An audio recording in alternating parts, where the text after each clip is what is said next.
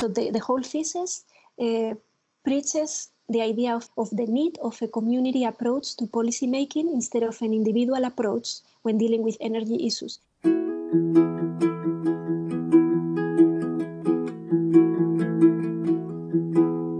Hello, folks. Welcome to the Social Life of Energy. For today's edition, I'm talking with Beatriz Pineda Rivilla, who recently defended her doctoral thesis about the role that communities can play in shifting people's consciousness of energy and sustainability issues. Now, I have talked about such consciousness before. On the episode, What Do We Need Citizens For Anyway?, I explored the idea that there might be moments particularly productive of change. Moments when we are taking out of our routines because of a life transition, a new job, new house, new kid, or because of a societal crisis, say a pandemic or apocalyptic wildfires. Now we have this sense of new possibilities or the urge to take a new direction. When your habitual ways of doing things are disrupted, you get some distance to them. You create some space for reflection. That's the idea, at least. However, the conclusion of that episode was, in a nutshell, yes, certain moments can make change possible, but not as much as you might think. That is in part because infrastructures don't change with our new insights. We may want to start biking to work, but we don't want to die riding along cars. But it also has to do with the fact that these earlier examples are about individuals coming to new realizations. It's more difficult going against the grain alone. What, therefore, if whole communities were involved in a moment of transition? Would that change the calculation? This question is Beatriz's doctoral stake in the ground. Here we are! Well, we won't be able to tell you the answer to that question by the end of this interview because the question goes beyond the power of a mere researcher. Change takes time, which takes funding, and all of that is in short supply. So, Beatriz, wise beyond her years, cognizant of this predicament, took the pragmatic approach to bracket for now the question whether communities can collectively change energy practices, and instead she settled on answering the question whether communities can, in fact, play a role in getting people out of their habits, create a space for reflection, and then make them more aware of the small daily choices that they make every day, as well as their implications. How do you do that? Well, the lessons of Freud have not been lost on social scientists. To surface the unconscious, you make people talk. As it so happens, Anthony Giddens was one of the people who made sure that Freud's legacy was not forgot. And Anthony Giddens happens to be one of Beatriz's main sources of inspiration. One of the principal ideas in her thesis is the notion of the energy discursive consciousness. This is a concept that is built on the work of Anthony Giddens. So he has a very a famous concept, which is practical and discursive consciousness. So in this case, I kind of adjusted the concept and I applied to the energy domain, calling it energy discursive consciousness. And I define it as the ability that people have to put into words, so in a discursive manner, their energy-related practices. So basically, how we are able to verbalize what we do or what we intend to do or what we think about something. And by having those discursive exchanges within a community, our ability to kind of realize what we do is activated. So in talking about what we do, we create a degree of freedom. There is power in knowledge, agency in awareness. Again, Freud isn't far off here, though I will stress that I'm dragging the poor old psychoanalyst into this, likely against his will, if he knew I was doing it. Beatriz at least never mentioned him. She does mention cultivation, which is also based on another anthropologist's work, Richard Wilk.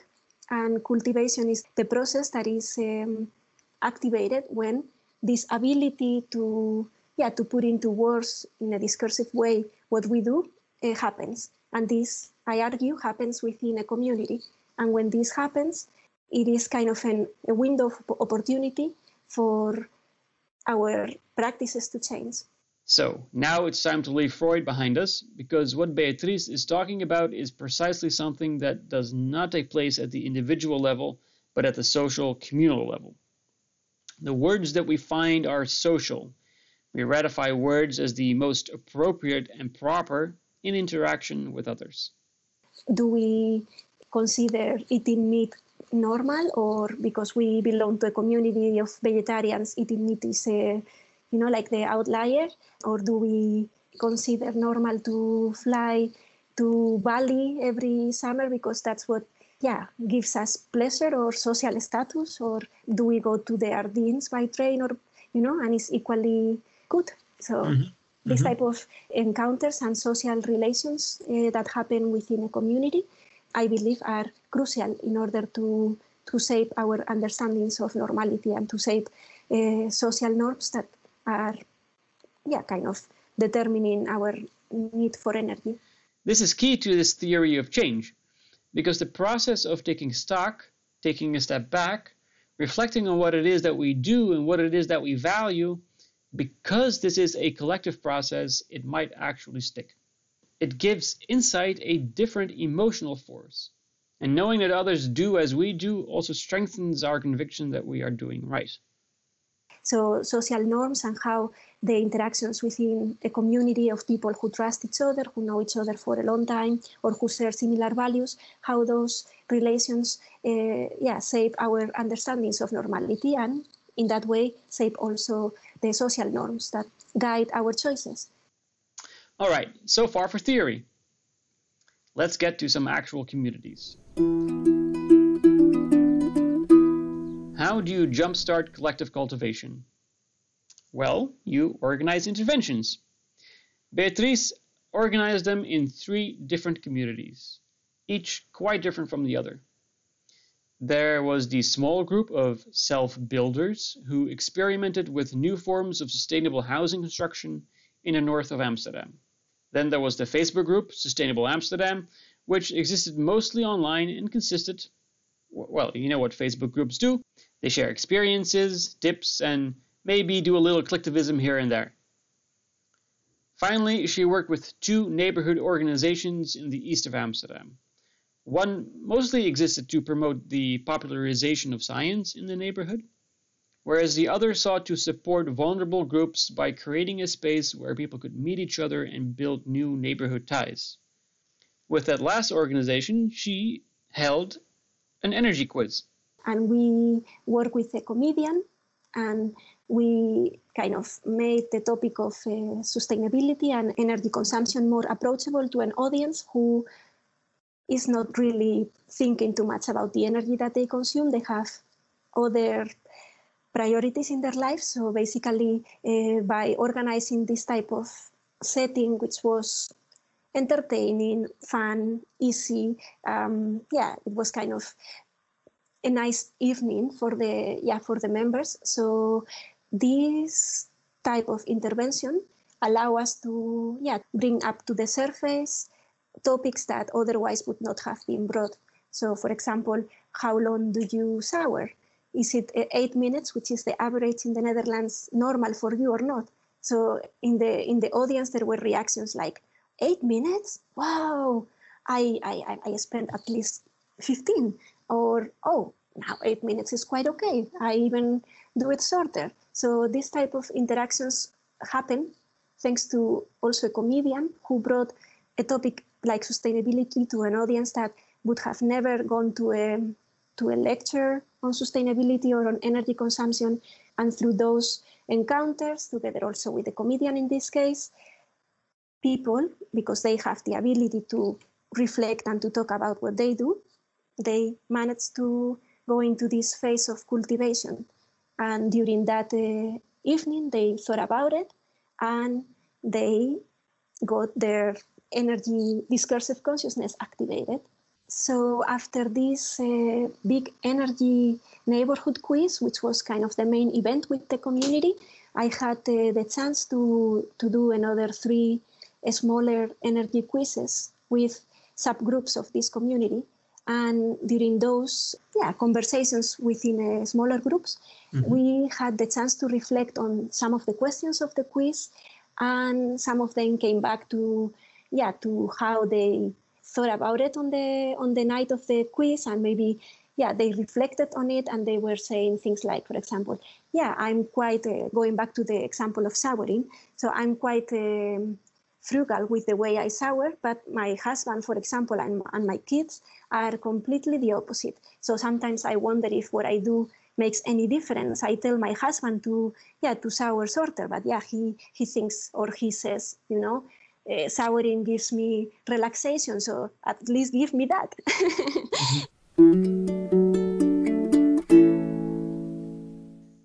For the researchers here who work on domestic energy practices, this will sound very familiar. But Beatrice's take on this type of talk is noteworthy for two reasons. First, she's interested in such reflections not as private deliberations, but as something that is taking place in public. What kind of effect does such public talk have on the social life of energy?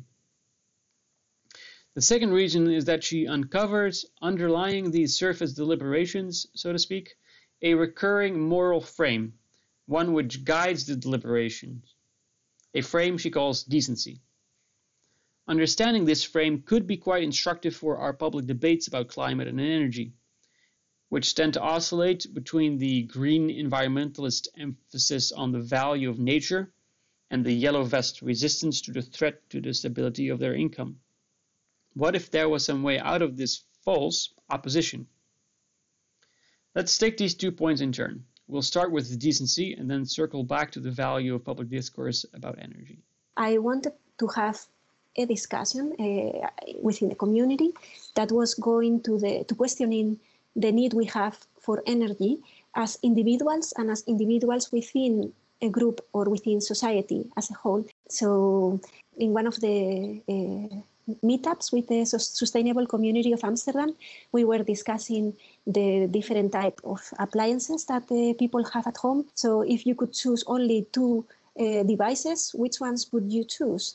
And this is really to live minimal. And this type of questions put the participants into a state of mind that force them to really think more minimal, and to think in the sense, okay, this is now the situation, so I don't need, or I cannot have like 10 devices, even if they are super energy efficiency. So what would be my real needs to continue living a decent or a good life for me? So many people use the word good.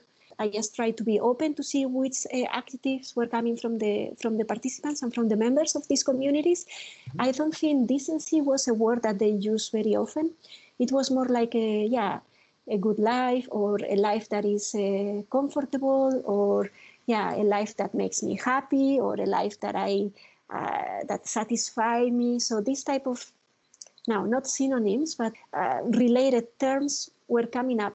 So part of, let's say, of our societal discussions about sustainability, they are about deprivation. So that could be either, they're going to take something away from me, like my meat or my pickup truck, or it's about the threat that it imposes, like things are going to be more expensive for me.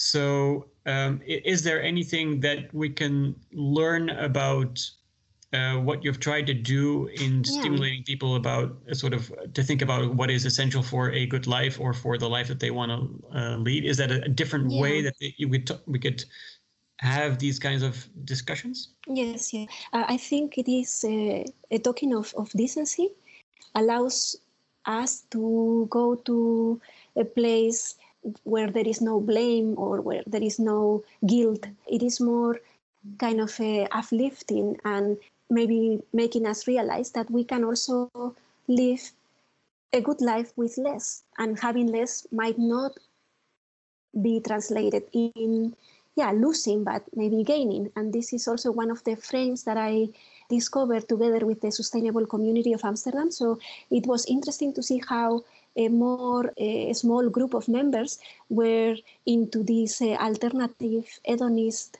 way of living, which in a way it is related to more minimalist living, so living with less, but because it gives you pleasure. So in a way, these people found happiness in having less. So one example was this lady that was already living in this way for quite some years, and she was saying, I chose for a smaller house because then I have a smaller mortgage, and then I have more freedom to work less, and in that time that I have extra, I do this volunteering or I do this hobby which makes me happy. So she consciously chose for less to be more. Mm-hmm. And so in those discussions, decency was also in the background, and yeah, it was interesting to see that many people in the community, especially in the online sustainable community of Amsterdam, this type of approach resonated quite nicely. So maybe we are now trapped in this fast living, and maybe one way is also to need less. And maybe that can also be liberating.